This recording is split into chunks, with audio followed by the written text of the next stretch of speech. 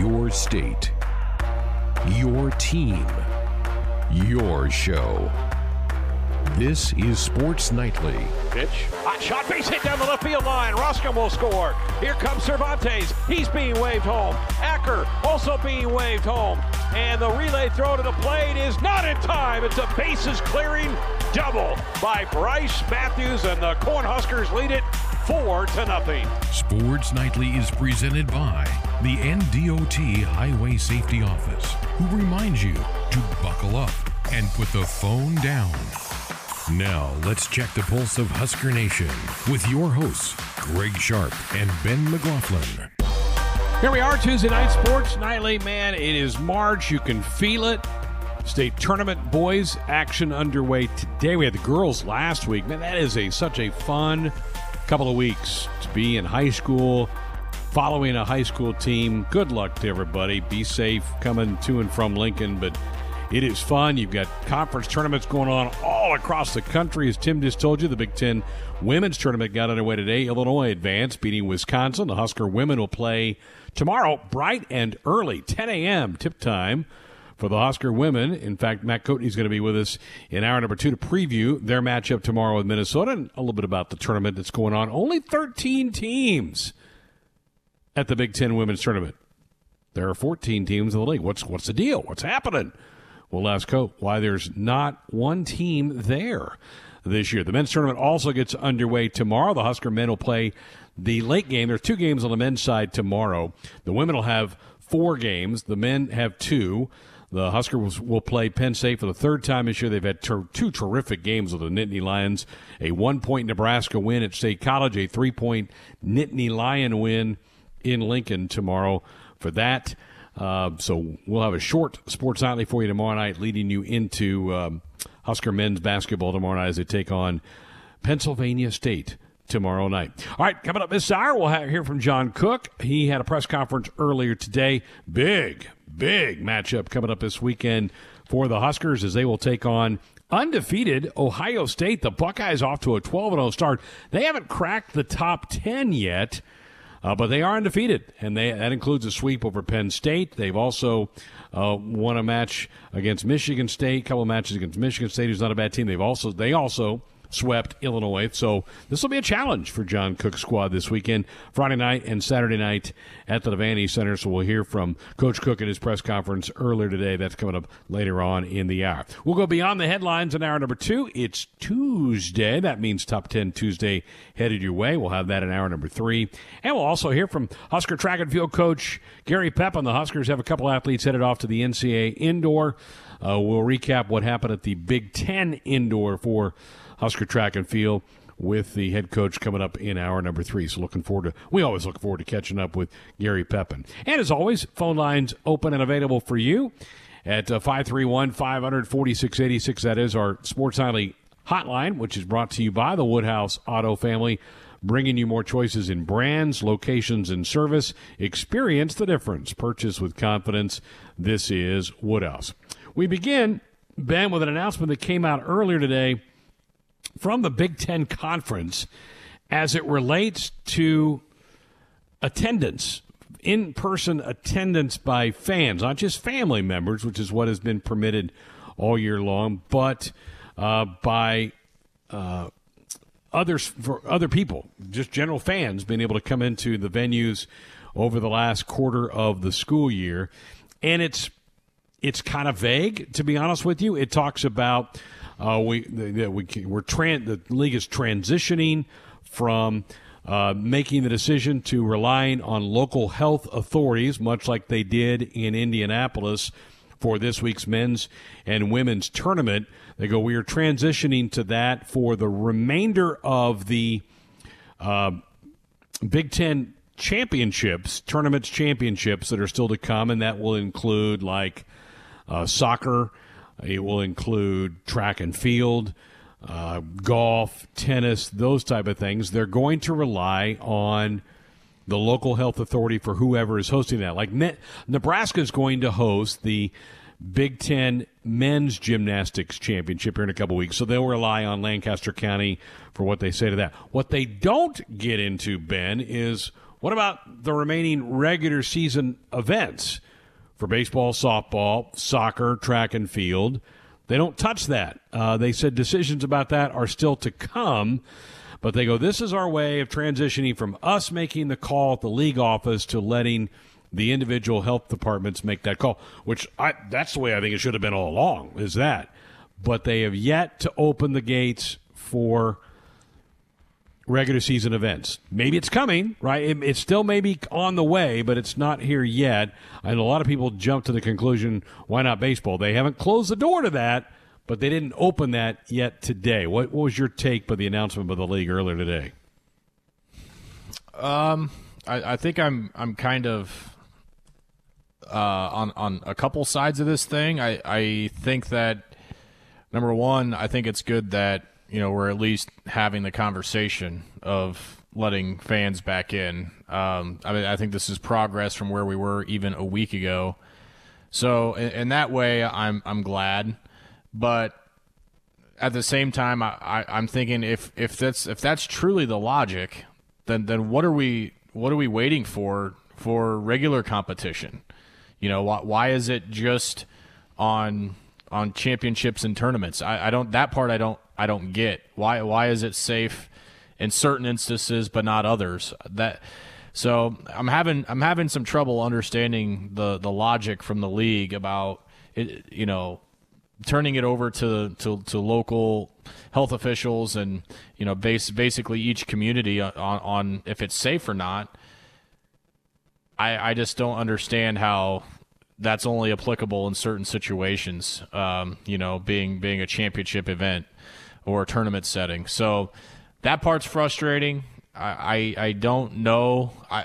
Part of me is just has the pessimistic view on this thing, and thinks that this is the league's way of just annoying, like just avoiding the subject, right? Yeah, I mean, we're just not going to address it. We're going to address the championship issue because we've received some pressure for the basketball tournament, but we're just going to hop over the fact that there's still spring sports happening and just not address that at all because it wasn't addressed. There was nothing that was said today about it at all. So, yeah, they went with one issue but not the next, and who knows when or even if that this is talked about again while spring sports are going on. You're right. I mean, it's basically about the upcoming Big Ten championships and tournaments, which, by the way, there is no baseball tournament, right? They did away with that a few weeks ago, that they're not going to have that. But there is some upcoming championships, gymnastics. You've got track and field will have their big outdoor championships in May. So there are some events that this will impact. As they said, the goal is to transition from a conference-wide approach to local decision-making in consultation with public health departments and university medical experts. But you're right, there is nary a word in this release about regular season action that is still to come. Nobody in the Big Ten has had a home baseball game. Nobody in the Big Ten has had a home softball game. Nobody in the Big Ten has had a home track and field meet at the outdoor level. They've had indoor meets, but they have not had outdoors. Those are all still to come. Soccer got underway a few weeks ago, so it would certainly affect that. I think Nebraska soccer has a handful of home matches still to come. And obviously volleyball has a month left in its regular season, and Nebraska has a handful of home matches still to come. I think Nebraska has, 5 home matches still to come? 7? Something like that. It's either 5 or 7 still to go. Now, if I play devil's advocate, and I might be more on the devil's side of this thing here, to say, well, is that really fair to open the gates midway through a season where some teams have had huge matches at home already and didn't get the advantage of having a crowd, but we're going to let somebody who might have a big match late in the year have a crowd? I could see that argument as it relates to volleyball. I know that's not what Husker fans want to hear. They want to go right now. They want to go Friday night to the Devaney Center and watch Ohio State. That's what they want to go see. They want to see their Huskers play Ohio State Friday night at the Devaney Center. That ain't going to happen. Right now, it's not going to happen. But there's some other home matches for that team coming up. The NCAA tournament's going to be in Omaha in about 6 weeks, and they're going to have fans in there. So this was a step, maybe a half a step in the right direction, but they didn't dip their toe all the way in and make a definitive answer. And I know around here, I know our athletic department, our ticket office, Ben, they've been inundated with emails, calls. What's the deal? They don't have an answer to give them, and I think that's really frustrating. Yeah, it absolutely is. And at what point are we stop worrying about what schools have a better fan base to provide support for their teams than others to provide a competitive advantage?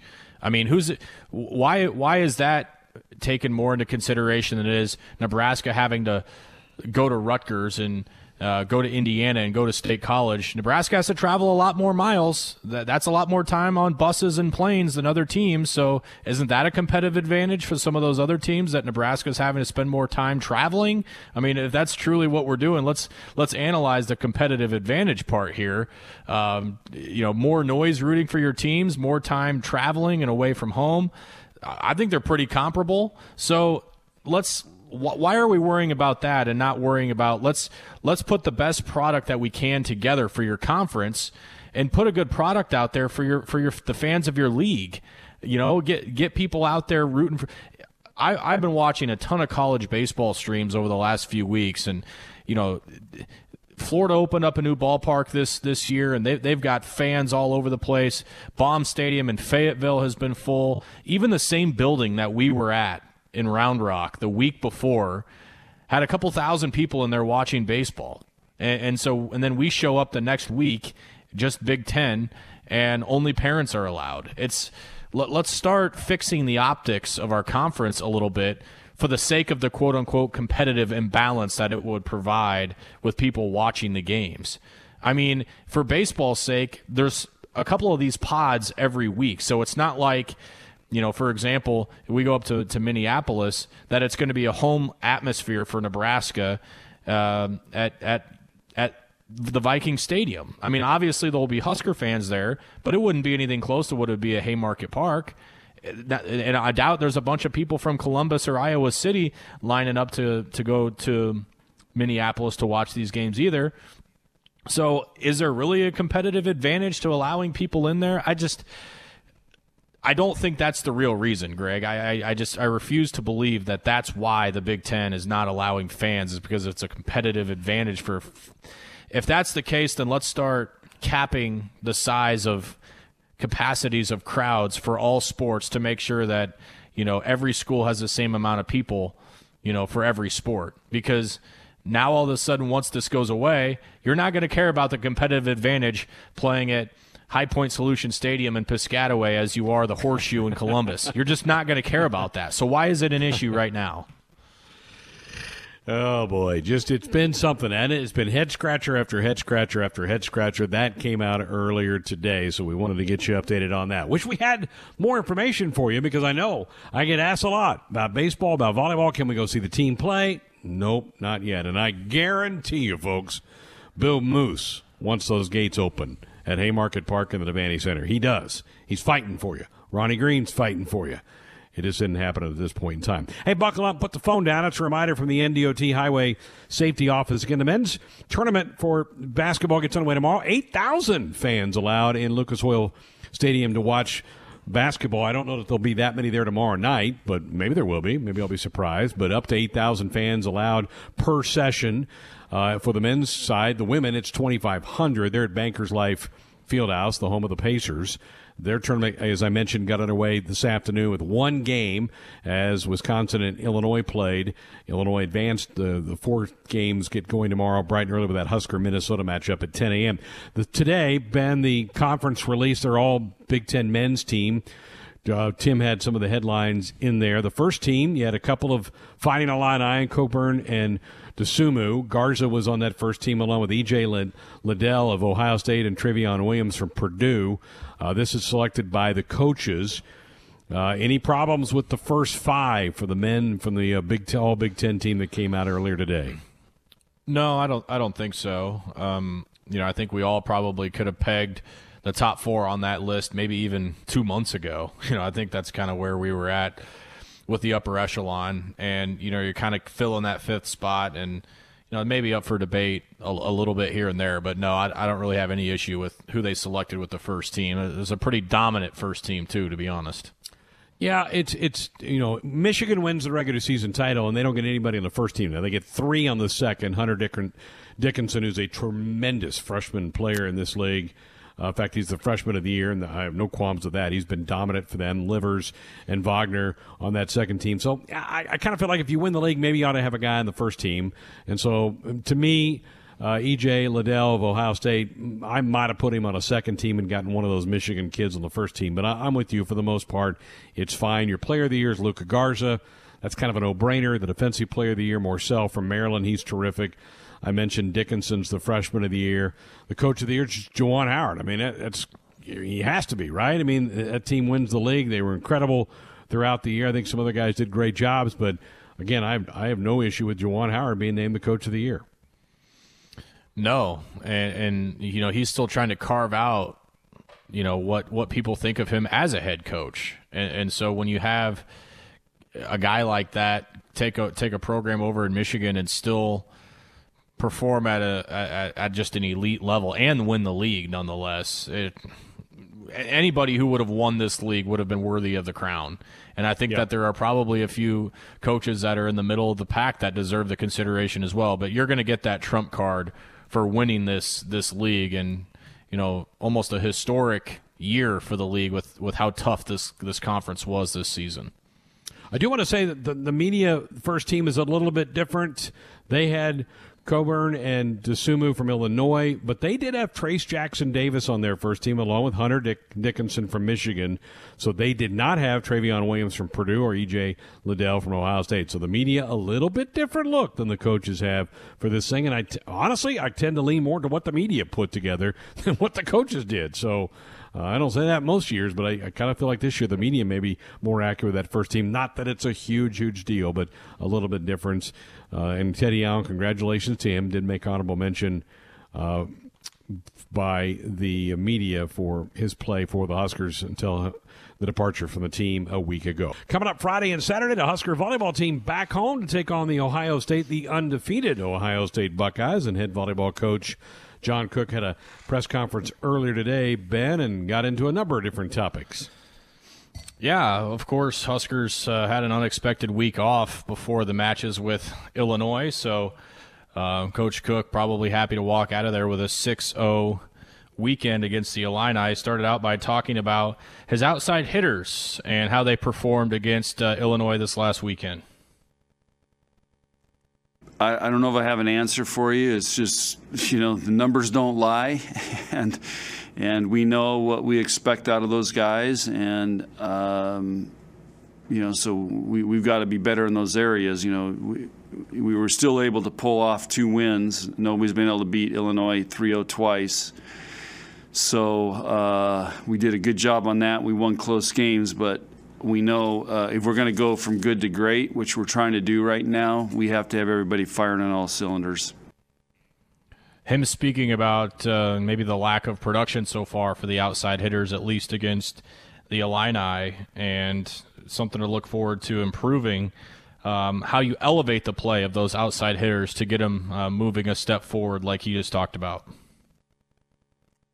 It's a great question. We're working on it. So we're trying to solve the problem on how to have everybody firing on all cylinders. That's always the challenge, and that's why we practice and watch video and work on things and try to get better.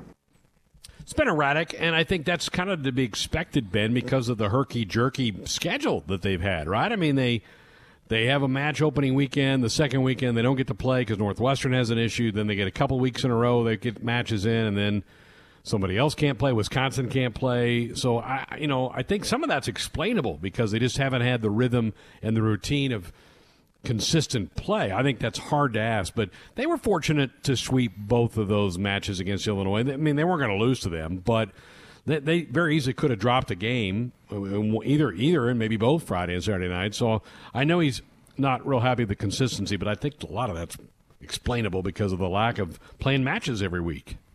Right.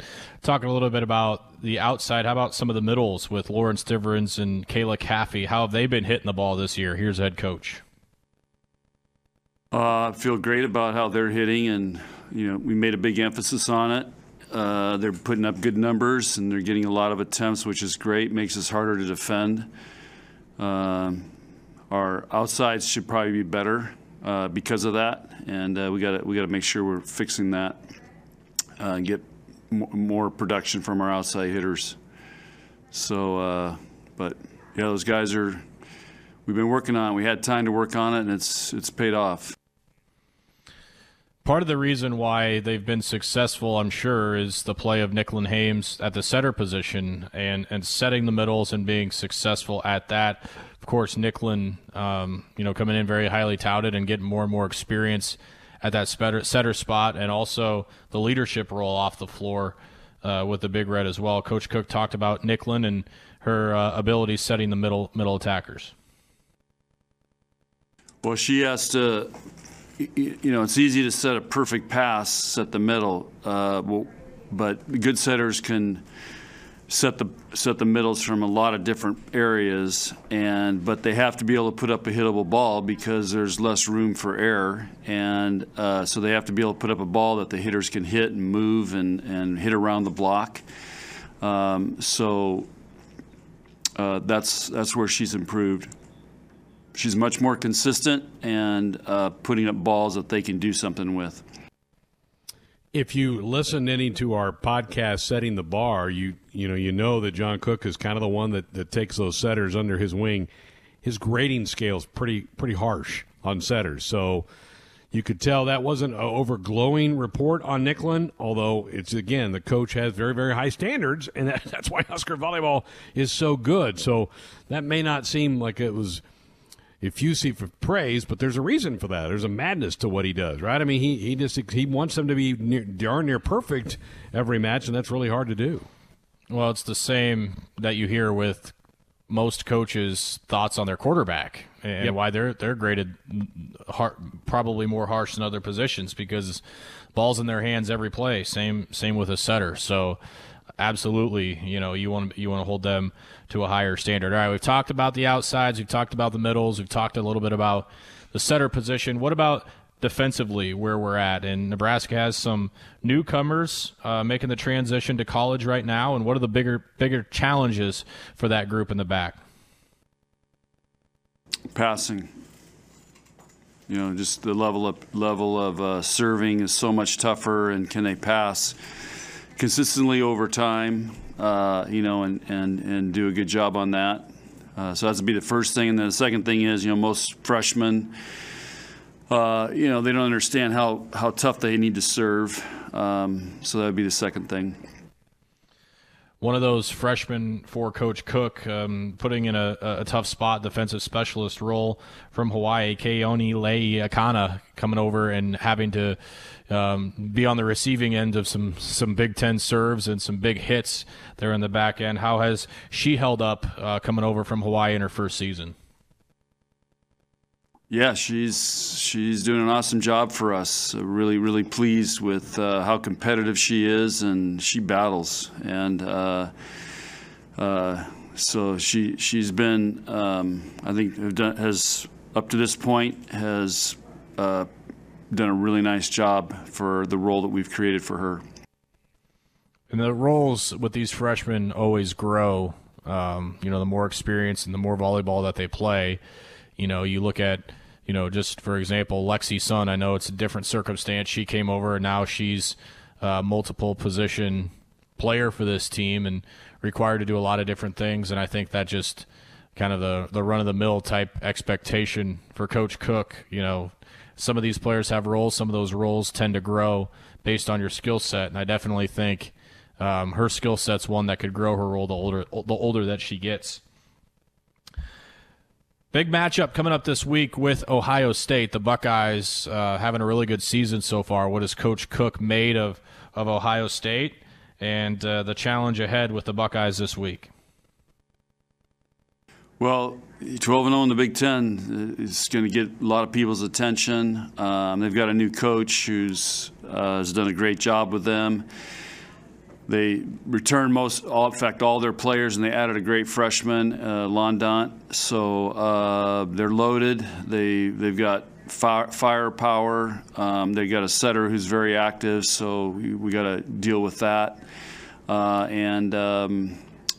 to remember they beat Wisconsin at the end of last year, so this is not a fluke team or all of a sudden just a Cinderella team. It's a team that's older. They've got good players, and now they've got a coach who's helping them play really well. So 12-0 is pretty good. Yeah, I was a little skeptical of the 12-0, and then I did a little bit deeper dive into who they played, and those 12 include wins over Penn State, 2 matches, 2 wins over Illinois. So, I mean, it's not like that they've not played anybody yet. They've not tangled with Minnesota yet. They've not tangled with Wisconsin or Nebraska. Those would be the big 3 in the league, but they're going to get their chance, and they're going to be fired up and ready for it. And how about the state of that athletic department right now, Ben? I mean, what are they not good at? I mean, it's just crazy how it's rolling for Ohio State. Obviously, football makes the national championship game. Basketball's been in the top 10 on the men's side. Their women finished 2 or 3, I think, in the women, or 4 or 5, somewhere in there on the women's side. Now you have an undefeated volleyball team at this stage. Baseball, we know, is a good, solid program. I mean, I'm envious. I'm envious of what Ohio State's doing right now with that athletic department.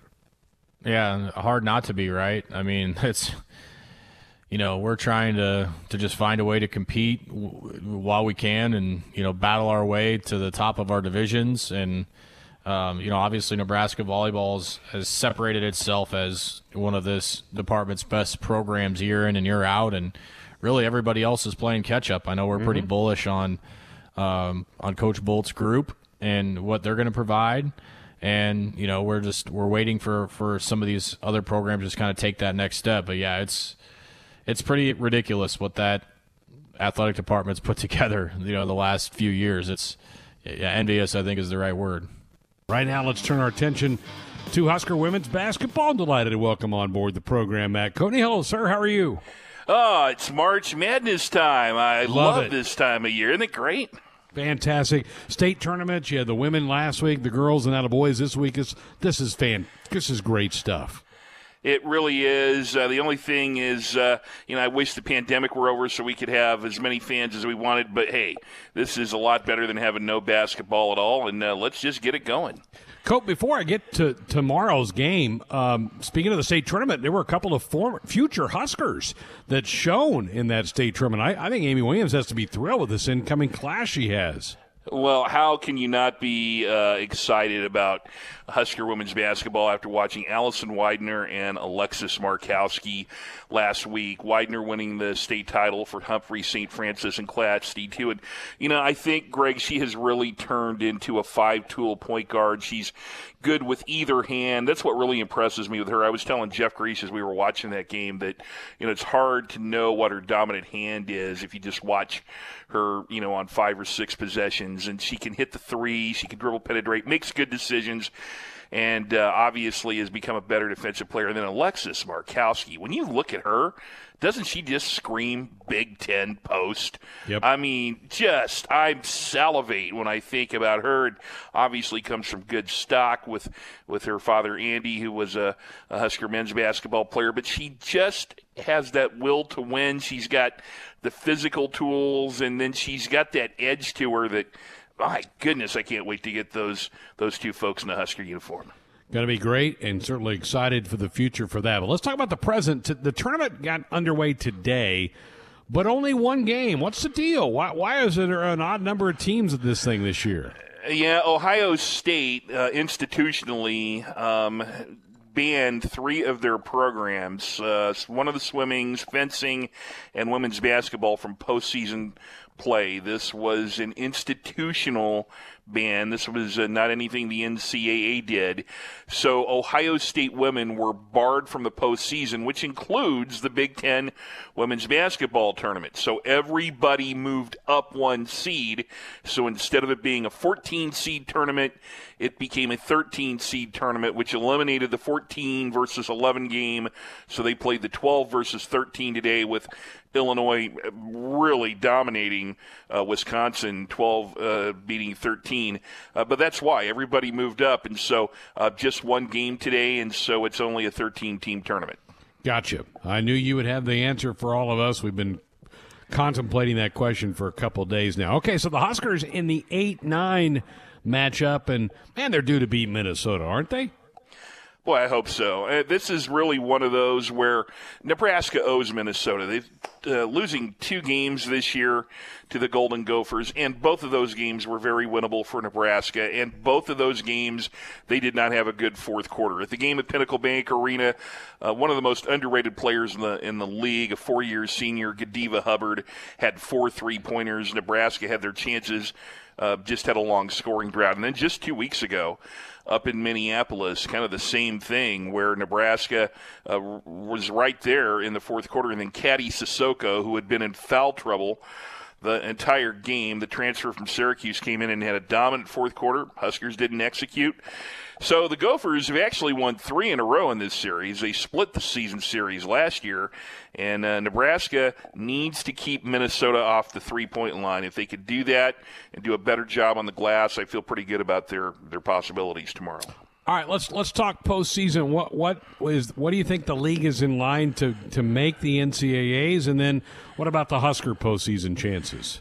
In terms of Nebraska, they're looking at the WNIT, and I think they're solidly in the WNIT. In order to make the NCAA tournament, Nebraska would have to actually win the Big Ten tournament. The net rankings, which is the new metric that women's basketball has went to this year, the men went to it last year, is really the number one thing that they're going to look at nationally, just because of the uneven number of games everybody has played. So look for Nebraska to easily make the WNIT this year. It'll be a 48-team field played at 4 locations. Now, in terms of the Big Ten, the number one story here is, will Maryland be a number 1 seed, one of the 4 number 1 seeds in the NCAA tournament? The Terps right now are kind of being talked about with South Carolina as that 4th number 1 seed. So Maryland, who won the Big Ten regular season title, is the number 1 seed, and is who Nebraska would play on Thursday if they get by Minnesota tomorrow.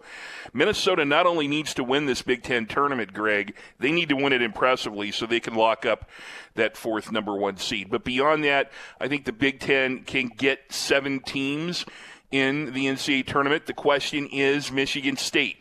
Michigan State had some games canceled. They did not play Nebraska in their final road game. They're right on the bubble right now.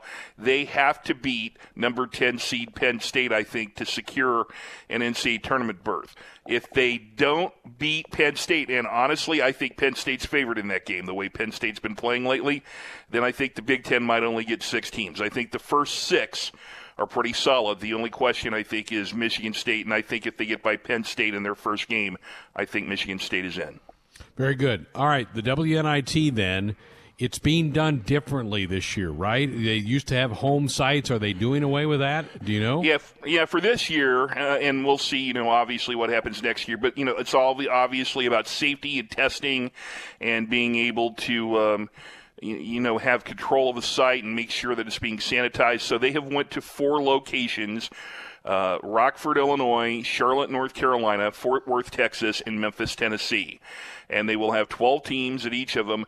They're going to play the first 3 rounds in 3 days. So we will have 3 games completed the 19th, 20th, and 21st of March. And this is also different. Every team is guaranteed 2 games. So if you lose your first game, you'll play a consolation round game on the 20th. And then the winners from each one of those 4 will then advance. They're not saying where they're advanced to. I think they're going to take a look at what makes the most sense geographically after that first weekend. But they're going to get that tournament done very quickly. But you're right. This is a completely different way of doing the WNIT from the way the women's tournament has done it for, quite frankly, 30 years. They did some different things back in the early 1980s, but this is all due to the pandemic. And, I applaud the the people who put the tournament on for finding a way to do it. And, if it works out, I honestly would love to see him go to something like this instead of the teams doing these wacky bids and you don't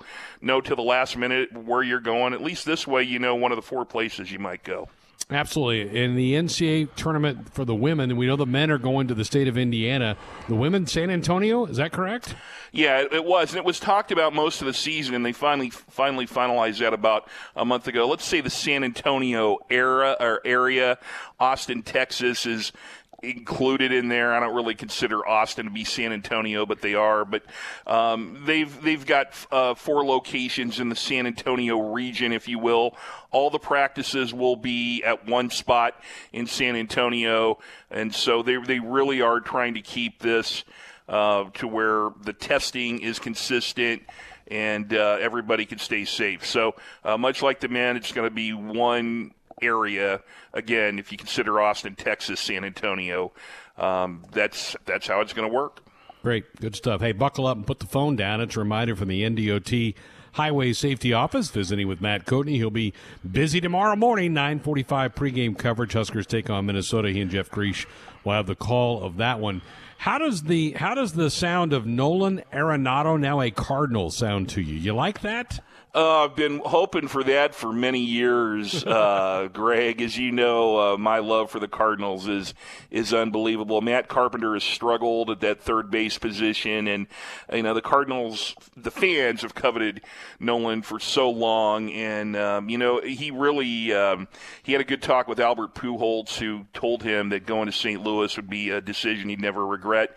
And I think that really should solidify that lineup. I think St. Louis fans are salivating with having Paul Goldschmidt and Nolan in the lineup at the same time. And then you take a look at Dylan Carlson, who has a chance to have a really breakout season. If Tyler O'Neill can win the left field job, the Cardinals have a chance to do some really good things. Yadier Molina came back, Adam Wainwright came back, but Arenado he's going to make Paul Goldschmidt a better hitter. I think that's the middle of the Cardinals lineup can stack up with just about everybody in baseball right now. Wow, I think you're ready for opening day.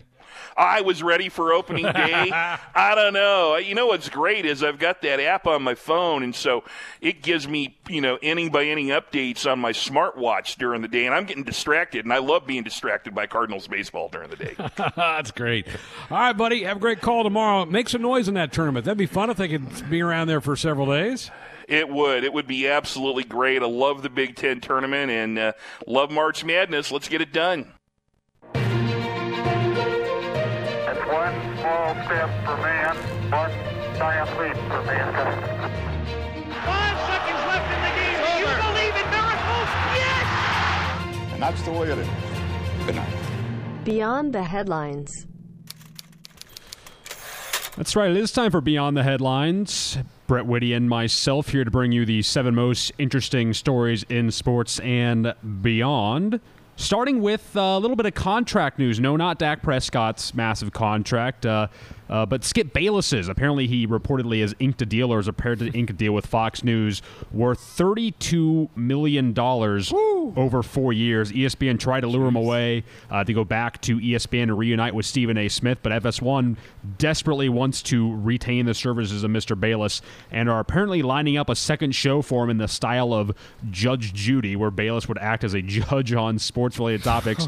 I guess that begs 2 questions. Number one, how much would you guys have to be paid to sit through a Judge Judy Skip Bayless show? Also, is any sports bloviator, sports talk guy, besides yourselves, of course, worth that much, $32 million over 4 years? Getting paid more than most athletes, really. What's the point of hiring him? Just to get attention, right? He's not a liked person. He's not a liked personality.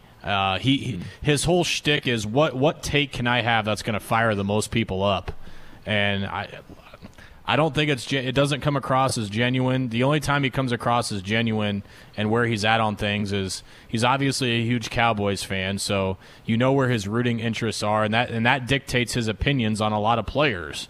So it doesn't. I don't know. Like, the guy bothers me. I don't watch or listen or follow anything that he does, and in a day and age where they're struggling to pay TV personalities to dish out that kind of money, good on you, I guess. Tim, I told you last night that I don't get the fascination with the Royals. I don't get the fascination with Skip Bayless, and maybe even more so. I just don't get it. I mean, what he says at times to me seems idiotic, but maybe idiotic pays. I guess in this case it does. Good for him. It's America. Get what you can get.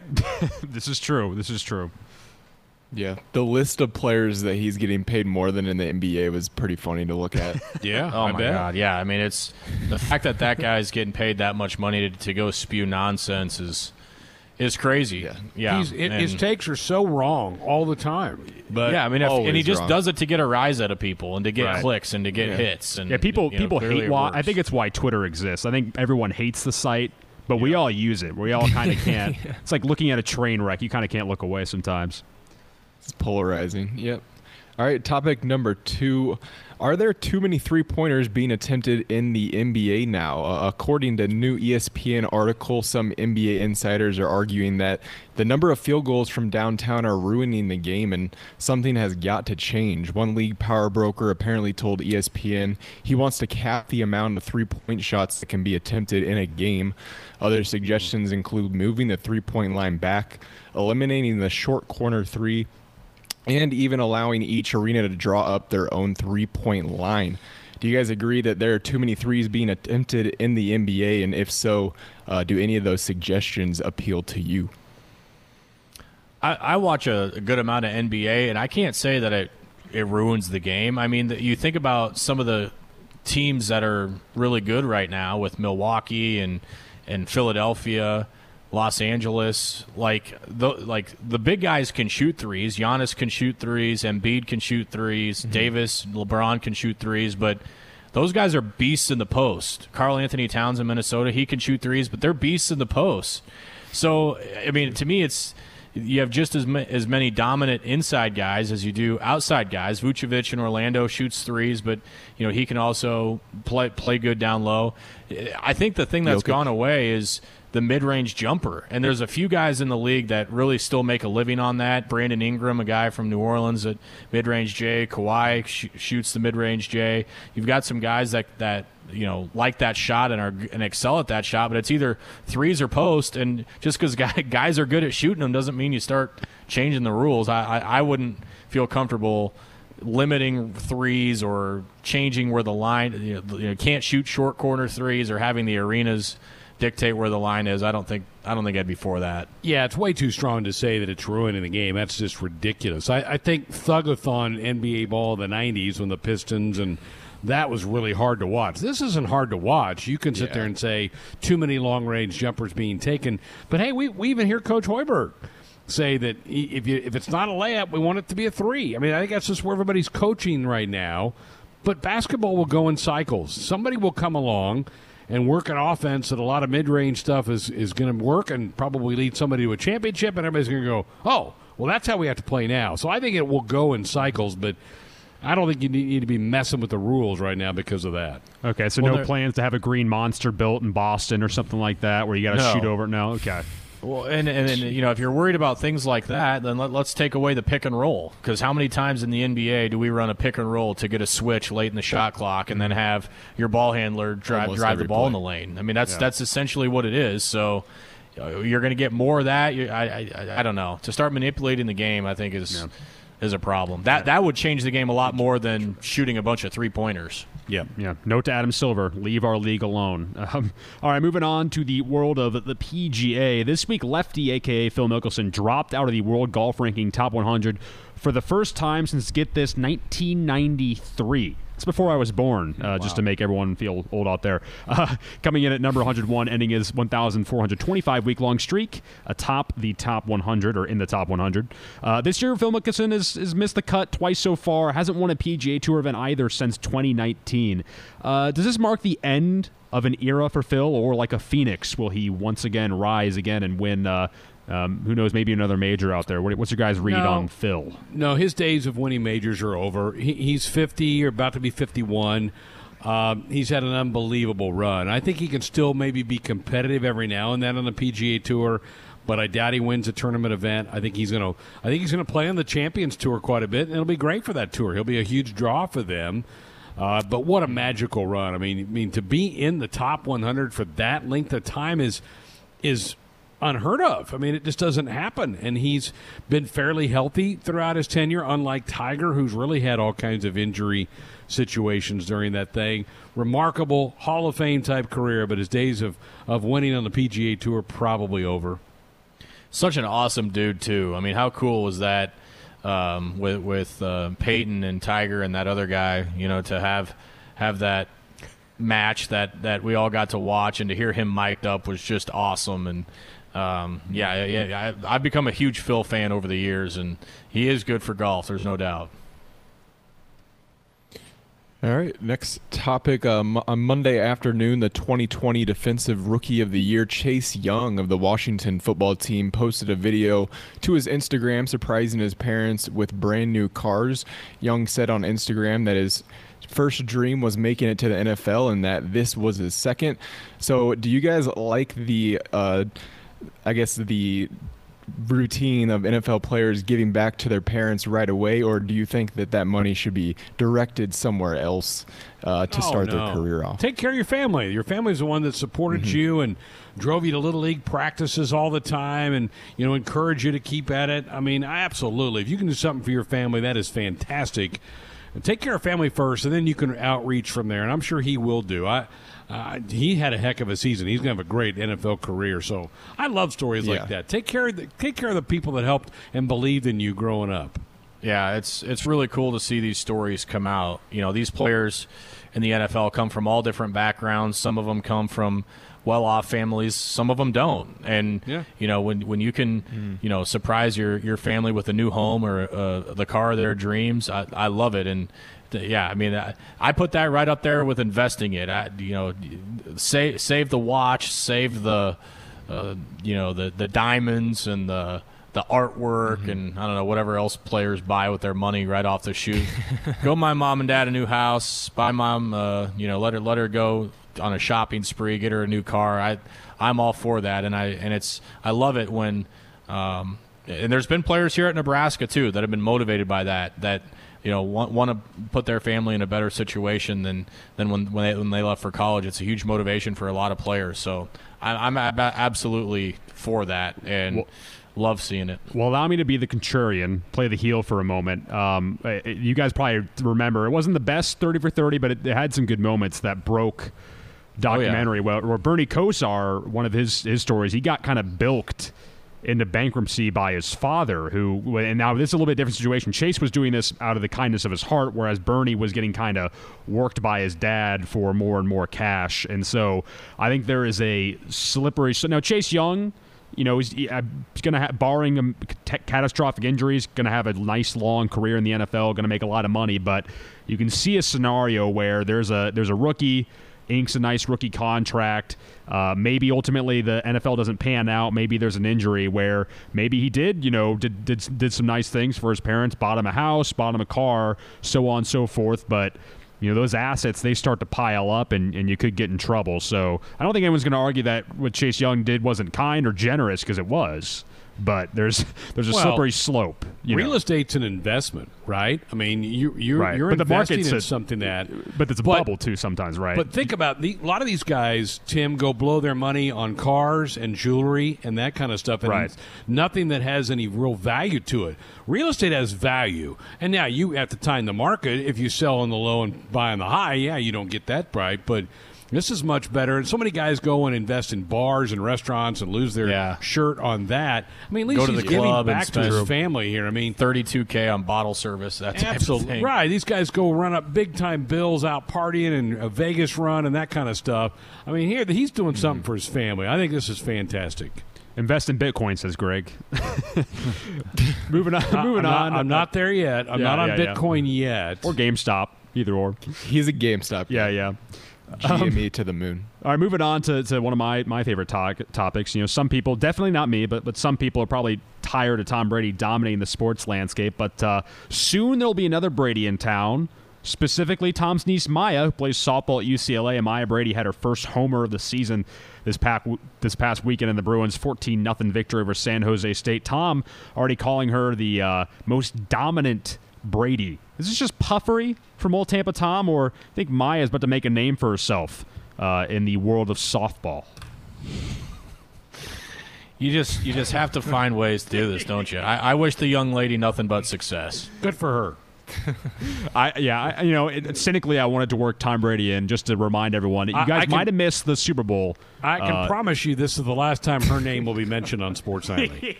All right, we'll make it a bet. Buy, sell. Will Maya Brady reemerge on Sports Nightly? I think I'll find a way to do it in a Beyond the Headlines segment or not. But mark my words, Tom Brady certainly this won't be the last time we hear Tom Brady mentioned on Sports Nightly. I can promise you that. Right. Next time he cheats, we'll get it and we'll talk about it. Yeah. It's okay. 7 rings. That's all he needs. I think he's gonna be okay. I think she's set up about as well as she possibly could be. Would be the answer to that question. Yeah, she's got the connections. She's all good. Yeah. All right, next topic. Utah Jazz star Donovan Mitchell fired back at LeBron James this past weekend after James dissed Utah during the NBA All-Star Draft last week. James said, quote, "There's no slander to the Utah Jazz. You guys have to understand, just like in video games growing up, we never played with Utah. Even as great as Karl Malone and John Stockton were, we would never pick those guys in video games." Mitchell fired back by saying that he isn't there to seek the approval of LeBron James. Despite boasting the best record in the NBA, the Jazz don't seem to be getting a lot of respect from either their peers or the media. Does that sit right with you guys? Are the Jazz contenders or pretenders?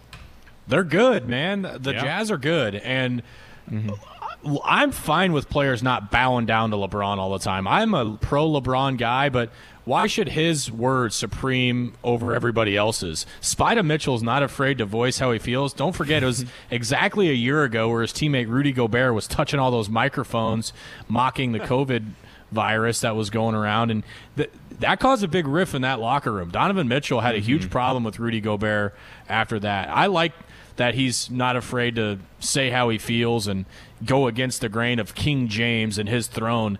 Look, I'm all for LeBron speaking how he feels, but I'm cool with other players not just bowing down, agreeing with everything he says. And I'm sorry you never played with the Utah Jazz in video games, LeBron, but I'm sure there were a lot of people in Salt Lake City or wherever else that are huge fans of that team that, hold those guys in high regard. So, I hope this doesn't come back to bite you. I'm more than okay with people stepping up to him and taking down his opinion. The Jazz got my attention in the bubble, right? They were really good when the NBA restarted that season last summer and into the fall. The Jazz really had a great run in the playoffs, so I'm not surprised that they're off to a really good start. And I agree with you, Brett. Who was the soccer star that kind of went after LeBron a week or so ago? Ibrahimovic. Yeah, we're saying, hey, keep your nose out of politics. Just talk basketball. You're unbelievable basketball. Be like that. And LeBron came back at him. So LeBron's kind of like, hey, if you don't agree with my opinion, you're wrong. He doesn't really want to hear from anybody else. He just wants to hear an echo chamber of what he thinks and does. And that's just not the way it works. Yeah, that's true. Well, speaking of contentious issues, we're closing out Beyond the Headlines on another firecracker. We got into this last night, but the interview heard around the world, besides Ben apparently checked out, but Oprah Winfrey's interview with Prince Harry and Meghan Markle has made some waves across the pond and here at home about the state of the monarchy in Britain, as well as the broader socio-cultural norms of our respective countries. Two views have kind of seemed to emerge out of this. Either Harry and Meghan are kind of victims of this repressive, stodgy institution, or they're kind of narcissistic victim artists. Which side of the aisle do you guys fall on the Meghan-Harry debate? I'll let Ben go first because I know he's really enthralled by all this. Yeah, so you say there's two parties. There's actually a third party that doesn't give a rip, and I happen to be in 2 feet into that camp. So could not care less about those people, what they have to say, what they said in an interview. Didn't hurt my feelings. I haven't seen any. I don't even know what was said. So didn't lose a second of sleep over it last night, and went on with my day today like it didn't happen. So I am full 2 feet into the camp of don't give a rip of what's going on over there across the pond. It's kind of puts in it's kind of the society we live in today. It's kind of the atmosphere of everything we live in today is exactly what you laid out, Tim, is that it's either you've been repressed or denied something in your life, so you have to go down that avenue, or you're on the other side of stodgy, this is the way it's always been done. It's kind of those two camps. We kind of live in that world right now. But again, I still don't get the American fascination with the British Royals. I don't get it. I don't understand that. Yeah, no idea. I think it's also funny because I think the dynamics have kind of flipped. Where I a lot of people, feel kind of offended on the Queen's behalf. It's like technically, this country had a pretty ugly divorce from the monarchy back in 1776. But I'll play the contrarian view. I think that Meghan and Harry are a bit much. I think that Meghan is kind of playing this up a little bit. But I could also believe that having watched The Crown, which I'm told is a quite reliable, almost documentary-like You've watched it. I have seen it. It's good stuff. I could see how being in the royal family could that'd be a little bit of a stifling environment to grow up in. But so I'm gonna ride the fence. But I can also see Ben's view where we probably pay a little bit too much attention to what's going on with the Windsors. Do you not think Meghan Markle knew what she was getting into? She had to have known because exactly. She had to have known a little bit because she also said, I didn't even know the national anthem. I was like, really? What? I mean, first of all, that takes 2 seconds to Google, but you're going to marry a prince. You're going to enter that world. You have to be ready for it. And she could have asked him about she was upset she had to curtsy to the Queen. It's like, well, she is the Queen. That's how it works. That's the family you married into. Well, and the thing is, we probably learned all this stuff from watching TV and movies growing up, and she's an actress, so you have to wonder where the cultural osmosis, Wow. There you go. There you have it. The best Ben, headlines. do you have any final comments on this topic? Am I the only one on the planet that doesn't know what you guys are talking about? Like, even Brett's chiming in and knew that this gal was an actress. Like, whatever. I'm surprised you knew. It's just everywhere. I I understand not wanting to delve into it, but it's like, how do you not know who Meghan Markle is? It's just it's just around. It's like the Kardashians. They're just kind of. Why do you like Tom Brady? I mean, there are some questions that just can't be answered. I mean, I can answer that. He's a god on earth. I mean, I just respect the GOAT. So there you go. She used to be one of those briefcase holders on Deal or No Deal. Did she really? Yeah. Yeah. She was one of those she was on held the Suits. briefcase. Yeah. She was on that show USA Suits. show. She didn't win any Academy Awards. Is the long and short of it. She had some bit parts in some movies too. So all right, that's enough on Meghan Markle. Good stuff, guys. We think 'em up. We count 'em down. It's Top 10 Tuesdays on Sports Nightly. Well, we thought that with the NCAA tournament a week away, the college basketball season winding down, that we would have to do something with the tournament. And Tim, Ben, we were kicking around the thoughts of, this seems to be one of those years where a lot of the big-time blue bloods haven't had good years, aren't going to be in the tournament at all. And we thought we'd kind of put together a list of teams that maybe aren't going to make it at all, are going to make it and just have not had good years. Was this easy for you boys to do, or was it tough? I think at the margins there are some tough calls because I did include a couple of teams that I think are gonna make the tournament, but nonetheless that did have a bit of a down year. I mean, when you're talking about certain high-profile programs like a North Carolina that's considered a bubble team, even if you think they're ultimately going to make it in, I think they still deserve some healthy criticism for their years they've had. So a couple tough calls, but frankly, with the year that we've had with this basketball season, there were plenty of teams to choose from that had some downers this year. I didn't put any teams that I felt, according to the bubbles that I looked at, were going to be in. So all of these are teams that have racked up a lot of wins in their team's history, a lot of championships in their team's history, that aren't going to be a part of the tournament this year. And some of them are pretty eye-popping, so I'm probably digging a little further down the well than you guys if you included bubble teams on your list. Okay. Very good. Tim, why don't you lead us off? Well, the first team I've got on my list is probably one that's on Ben's as well, and that's Indiana. I mean, Archie Miller already. I mean, they lost 5 in a row to end the season. They had a 12-14 overall record, 7-12 in conference. Granted, a difficult conference, but look, there really is no excusing the season they had. Only 6-6 at home, 3-7 away. They did have a 3-1 neutral court record, but that doesn't really matter much in the Maui Invitational. So Indiana, a pretty disappointing, underwhelming season for them, and really an underwhelming tenure from Archie Miller. Indiana, my number 10. Okay, very good. They might appear on my list a little bit later on, just a little teaser there. Number 10 for me are the DePaul Blue Demons. I'm older than you guys, so I remember the great run they had in the 80s where Mark Aguirre and they were just one of the top 5 teams in college basketball. They have fallen off the map. They're 4-13 this year, last in the Big East. Ben knows this. They built a beautiful new arena down near the McCormick Place in Chicago. Now, that hasn't really helped them because they haven't been able to put fans in there. But you talk about a program that at one time was really solid with Joey and Myers as their head coach. They have just gone to pot. So DePaul makes my list at number 10. Yeah, I'm kind of right there with you, Greg. Same wavelength, different conference, though. I've got the Temple Owls here at number 10. Mm-hmm. Team that's just 5-10 on the year, and they've played in a ton of NCAA tournaments in their past. John Chaney? 7-time Sweet 16 member, and of course, the late John Chaney, who just passed from us here just a short time ago, a little over a month ago. But just an awful year for Temple basketball. And, you look at their school's past and basically being in the NCAA tournament, every year from the year basically 19, the late 80s all the way to, the mid-2000s. They've had a hard time getting going since then, but just a bad year this year at 5-10. Yeah, my number 9, I've got a team that maybe people wouldn't consider a blue blood, but still a solid program. I've got Seton Hall. Had a really down year this year, and they've now lost 4 games in a row. Maybe the NCAA tournament committee decides that they deserve a bid. I mean, they're just 1 game above 500, but I'd be pretty shocked if they made it in, to be honest, with the way that they ended their year. Maybe if they go on a run of the Big East tournament. But yeah, Seton Hall has always been a decent program. They really had a lot of success in the late 80s and mid-90s as well as the early 2000s, and certainly with recent years with guys like Miles Powell. And so, talented program, but this year they just didn't have the juice. So maybe they make it in, but I don't think so. Seton Hall, my number 9. All right, very good. My number 9, I'm going out west. I'm going to the Pac-12.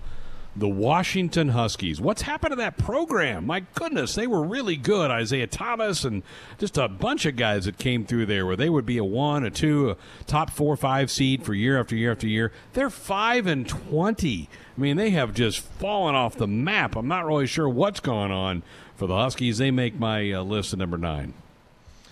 All right, very good. My number 9, I'm going to the ACC here, a team that had a decent year, but overall just not where they used to be. And, it's been a while since they've, put together a squad. I think they had a Sweet 16 team not all that long ago, but I've got the NC State Wolfpack here at number 9. You look at their past history and last appeared in a tournament, I guess 2018 was that year.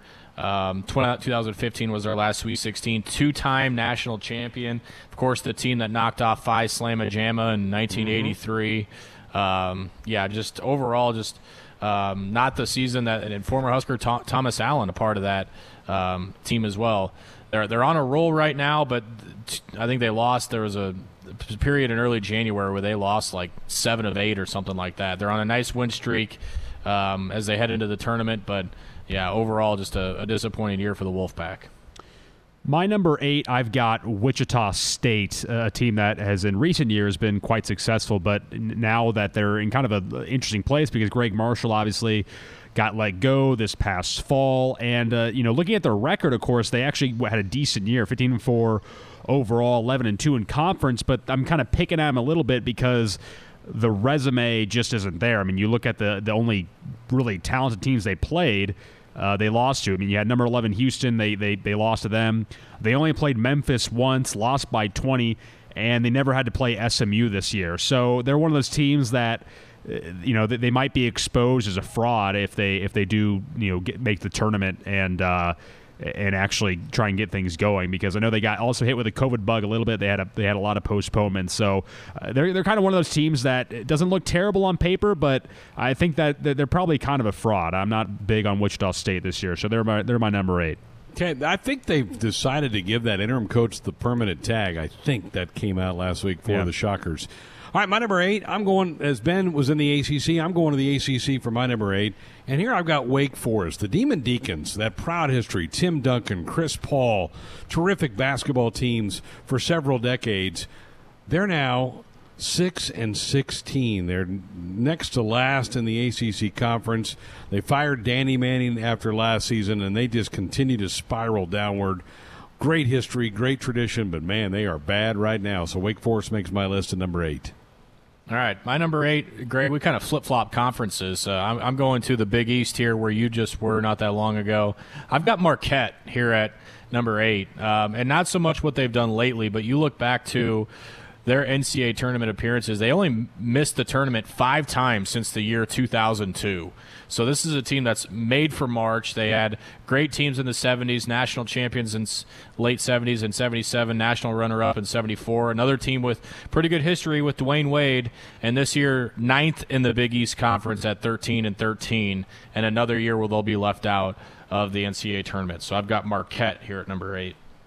My number 7, I've got Xavier here, a team that, I guess looking back just a week or so ago, they did beat number 11 Creighton, but that was in the wake of the whole McDermott situation, so I'm not really counting that for much. They're below 500 in the conference, and I guess in recent years, Xavier's been on a little bit of a slide. I mean, you look at that stretch they had from really 2001 to 2018, they only missed the tournament twice in that stretch. So it's pretty rare that you see a team like Xavier not making the NCAA tournament. But this year, I just don't know if they had it. 13-7 overall, but just 6-7 in conference, and they're on a 2-game losing streak to close out the season with that win against Creighton that is now kind of suspect. So I'm not so sure about Xavier this year, and I don't think that they'll make it. If they do, they'd probably be a 12 seed, and even then, I don't think they deserve it. So Xavier, my number 7.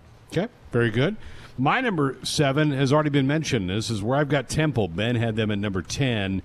And just, John Chaney was such an icon, such a great coach.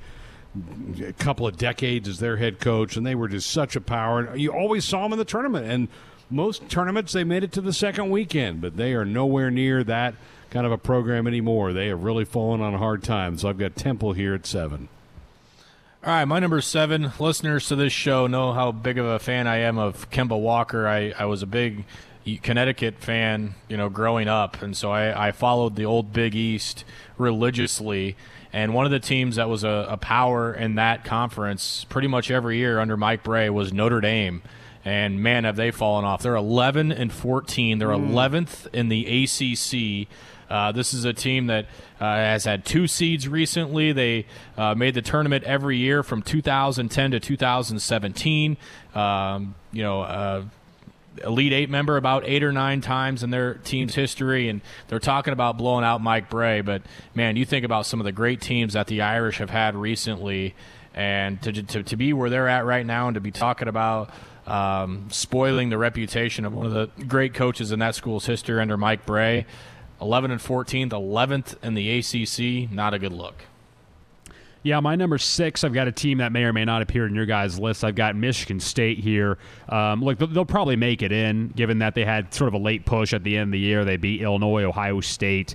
They even turned around and beat Michigan to cap off the regular season. But that being said, diabolical schedule aside, they still went under 500 in the conference. Granted, it's the toughest conference in the country probably, but they also were only 3-8 away from home. That's not great if you're a tournament caliber team, but who knows? Knowing Tom Izzo, they tend to get hot just at the right time, just in time for a tournament run. So who knows? Maybe he drags this team across to an Elite 8 finish or something like that. But I still want to put them on my list just because I've been kind of underwhelmed by the Spartans this year. So that's why they're my number 6. You imagine, though, let's say they're a 10 seed.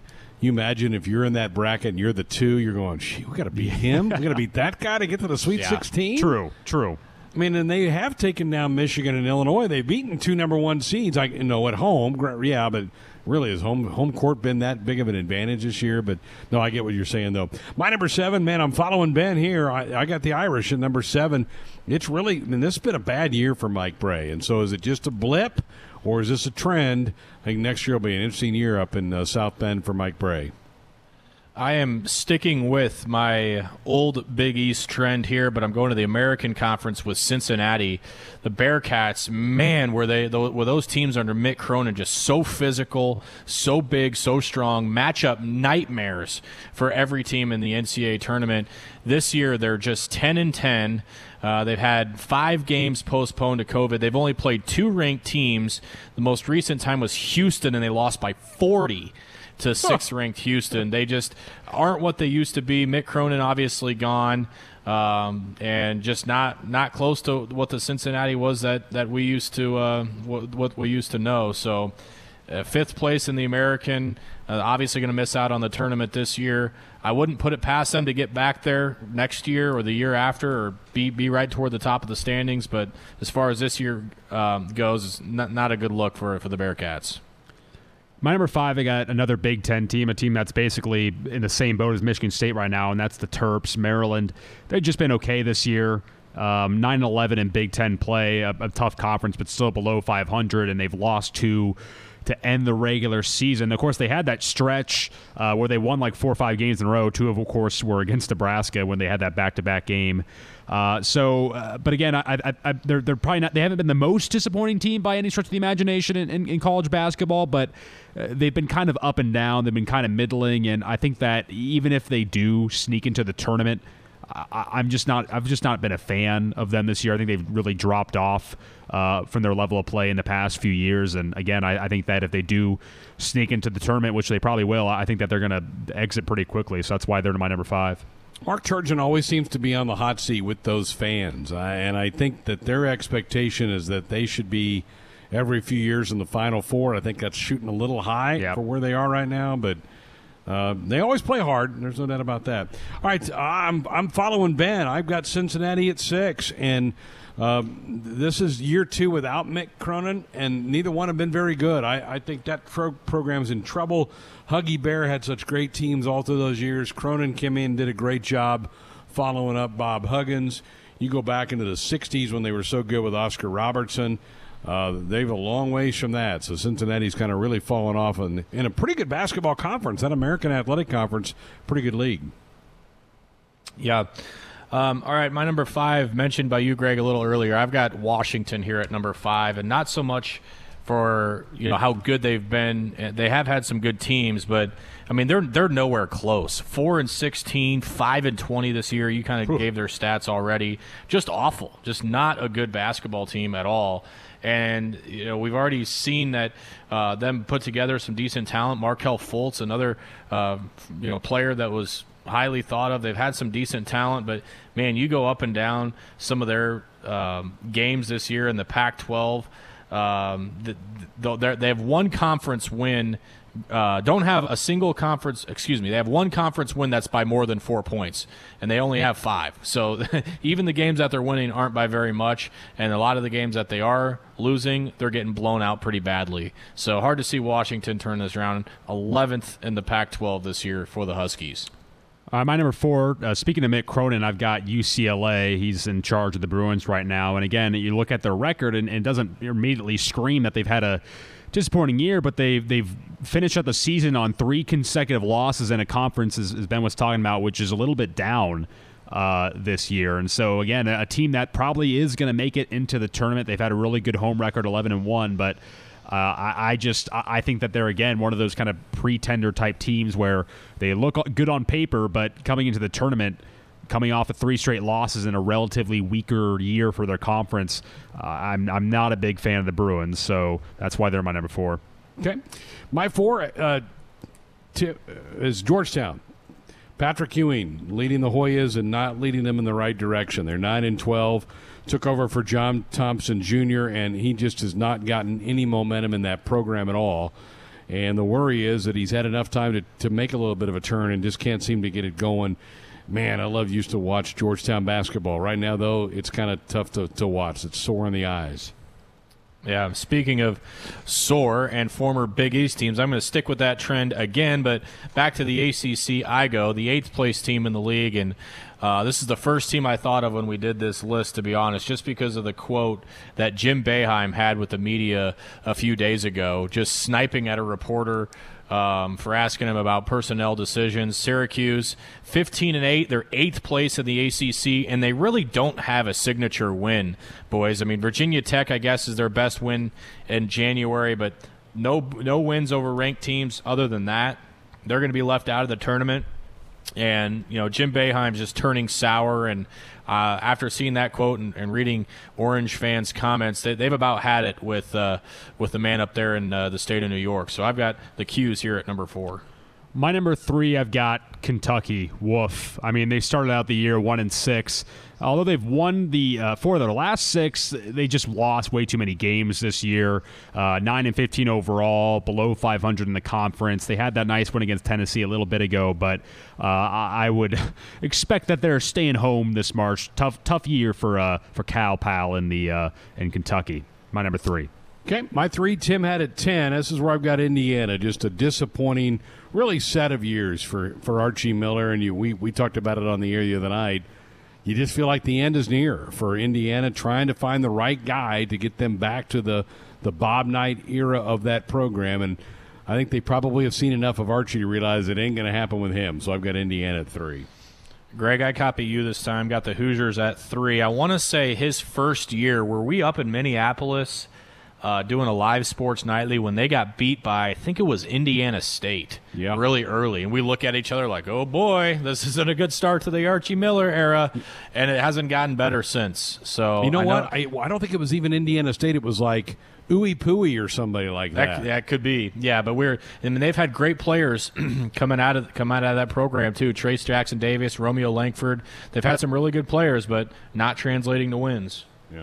All right, my number 2. It's too bad producer Austin isn't here to hear this, but who could it be other than the Duke Blue Devils? They're right at 500 in a year where the ACC has been more down than usual, and they closed out the regular season with 3 straight losses. They also lost to Boston College in the ACC tournament by like 30 or 35, something like that, and they've just had a rough year. Speaking of testy exchanges with reporters, he also got after a student reporter a few weeks ago asking him this really condescending question about like, oh, would you ask that to me? What's your toughest class? Is it chemistry? Would you ask that same question to me if you just walked into chemistry class? It's just this like very petty exchange with a student reporter, and he's just had a bad year, and Duke have looked really lifeless and listless, and yeah, I don't think they deserve a tournament bid. That's why they're my number 2. I'm with you. I've got them at 2. They're out. They have to win the ACC tournament. And you know what? They're Duke. They might get on a run this week and go win that thing. But, yeah, it's been a really sour year. And you've got some guys like Boeheim and Krzyzewski that just you kind of feel like maybe it's time to hang it up, guys. I mean, they kind of seem a little crotchety. Both those guys do. Yeah, holier than thou type approach. My number 2 has been mentioned. I've got Kentucky here at number 2 for me. I mean, it's just weird looking at the SEC standings and seeing Kentucky down there midway through the standings there. They're 8-9. They're 9-15. You kind of feel like finally has come back to bite Coach Cal with this one-and-done type recruiting philosophy. It's about time since that's happened. And, you look at the SEC standings, really kind of a bizarre year with good programs like Texas A&M and Auburn, who was a Final Four team, and Kentucky just be terrible, and teams like Alabama and Arkansas ranked in the top 10. But, yeah, Kentucky for me, my number 2. Well, my number 1, Ben, you already had it. This is where I've got the Orangemen, Syracuse. Basically played no one in their non-con. They had a really poor record away from home. Maybe that win against North Carolina puts them back in contention, and maybe they go on a run in the ACC tournament. But other than that, I think that they've been really flat and disappointing this season. And, yeah, Jim Boeheim, I would endorse that decision to hang it up. It feels like the past few years with Syracuse, they've just been kind of treading water more than anything else. So they're my number 1, and, yeah, I haven't been super impressed with what they've done this season. Well, my number 1, Tim, you had them at 3. Ben, you had them at 2. I've got Kentucky here. I mean, it's fallen apart. Coach Cal couldn't put that thing together. Just really, really disappointing for the Cats. So they're my number 1. My number 1, Greg, we have it flip-flopped. I've got the Dukies here at number 1. It's truly a shame that I won't be picking them to get upset in the first round of the tournament this year on my bracket. They won't be on it. They will not be on it. They will not be there. All right, good stuff. Coming up this weekend is the NCAA Indoor Track and Field Championships, and we're delighted to welcome onto the program Husker Track and Field coach Gary Pepin. Coach, great to have you with us tonight. I hope you're doing well. Hey, well, thanks, Greg. I'm glad to be on here and to have such beautiful weather. Whoo, boy, it's been great. It's almost thinks it's time for the outdoor season pretty soon. I'm afraid it's going to change. Yeah, I'm afraid it's going to change. Oh, yeah, it's Nebraska. We're not done with a little bit of cold air still coming our way here in the month of March. Coach, before I get into the NCAAs, recap for me the Big Ten indoors. How did you feel like your teams competed a couple weeks ago out back in Ohio? Well, I think that certainly that myself and our staff and the kids were, first of all, glad to have a conference indoor championship. It was a very, very difficult situation, as all the other sports had as well in our conference, and we had lots of issues that had to do with facilities and competitions going into that meet because of the direction of the conference. Certainly in track and field, it's kind of interesting. In Division I track and field now, there's somewhere between 330 and 350 teams in the country. And we were one of the few, certainly Power 5 schools or conferences that didn't have pretty much open competition wherever they wanted to go. And so that was really tough for us because we had 2 meets at home, which we normally have maybe at least 4 meets at home, but we had 2. And in some of those meets, we had no competition from the other schools other than just our own athletes that were there. And so it was, and then along with all of the issues with COVID and et cetera, we felt like going into that conference meet, we were about a month behind where we would normally be. Of course, in normal years for us, we go into that meet with only one purpose, and that's to win the championship. We're not going there to get second or third or fourth or whatever. And second, of course, is better than third. But so we were disappointed. I think, in particularly our men, we ended up 4th. That wasn't as good a team as what we thought we had, and we're going to work hard to try to change that outdoors, and we think we're going to have a better team. And the women finished 6th, and they were really struck with lots of injuries and COVID problems going into that. And both teams on the, I suppose, the positive side, very, very young group of athletes. But, boy, we didn't have hardly any complaints.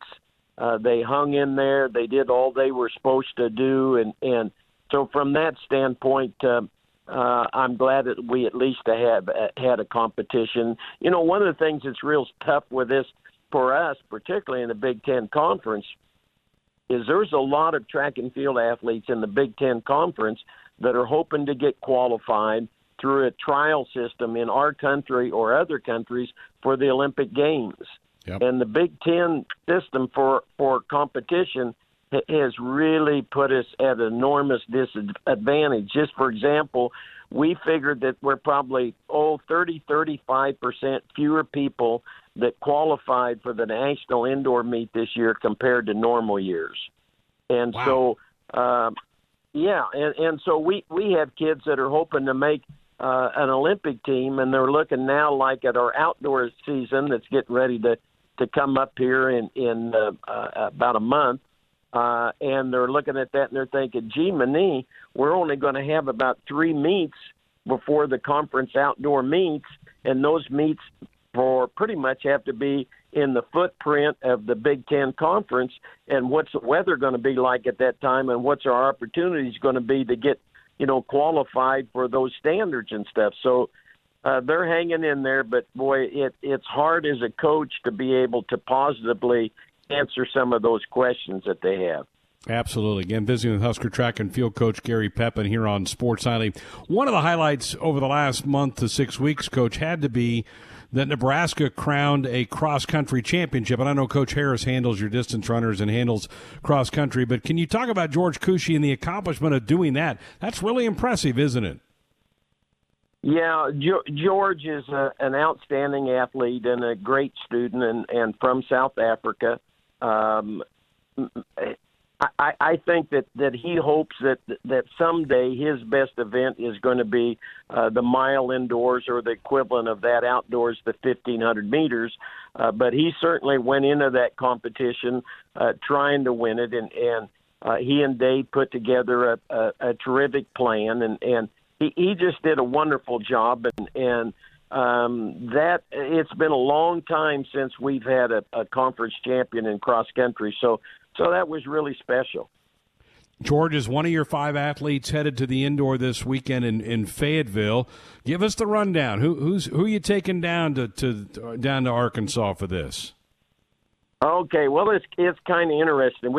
We have a freshman girl in the long jump, and I emphasize freshman because again, with all of the schools in the NCAA indoor, only 16 athletes in the United States get to compete in that meet. And so she's going in there as either one or maybe one of 2 or 3 freshmen in the long jump in the entire country. And her name is Lishana Ilves, and she's from Estonia. And she is a great gal, going to be a terrific athlete for us, and we're really excited that she's here. Then we have a sophomore that's from Millard North, a little tiny guy by about, I suppose he's, merely weighing now about 335, and his name is Kevin Schubert in the shot put. And he's 16th, and again, interestingly, there's only 2 sophomores in the shot. And so for a sophomore to make it in the throwing events, that's an event a little bit like the distance area where it normally takes a considerable amount of time and in his event, a lot of eating and a lot of lifting weights in order to get there. But he's done a great job, and he's highly motivated, and so we're excited about him. Then we have a guy in the triple jump, and he, by the way, is from Liberia and hopes to compete for the Ivory Coast in the Olympic Games. And his name is Papi Glewulu, and outstanding triple jumper, and he's going in as the 8th-ranked triple jumper in the country. He long jumps a little bit too. Great guy, hard worker, transferred, well, originally from Kansas City, and he transferred in from the University of Oklahoma, and we're really excited to get him. Then we have George, of course, and George is going in 9th place in the mile, and of course they score 8, so we're hoping that he gets up there and gets in a scoring position. And then we have and George, of course, is from South Africa, and then we have another South African, Berger Lambert, and Berger is going in another great big guy that's a shot putter. His father was a great big shot putter as well, internationally level thrower, and he is terrific guy, great big guy, and has just gotten better and better, and has the 2nd best throw all time for Nebraska in the shot. And we've had some great shot putters here, including national champions and the whole work. So he's really doing a good job. Well, Coach, we wish those 5 and you all the best of luck heading down to Fayetteville for the meet this weekend. And I know you and all the coaches at Nebraska right now are just hoping we get this pandemic behind us and we can kind of get back to normal, right? Next fall when school gets going again and we get things going. Yes, well, and I appreciate you having me on, and thanks, and we're looking forward to the competition. Coach, thank you. Best of luck. Appreciate it.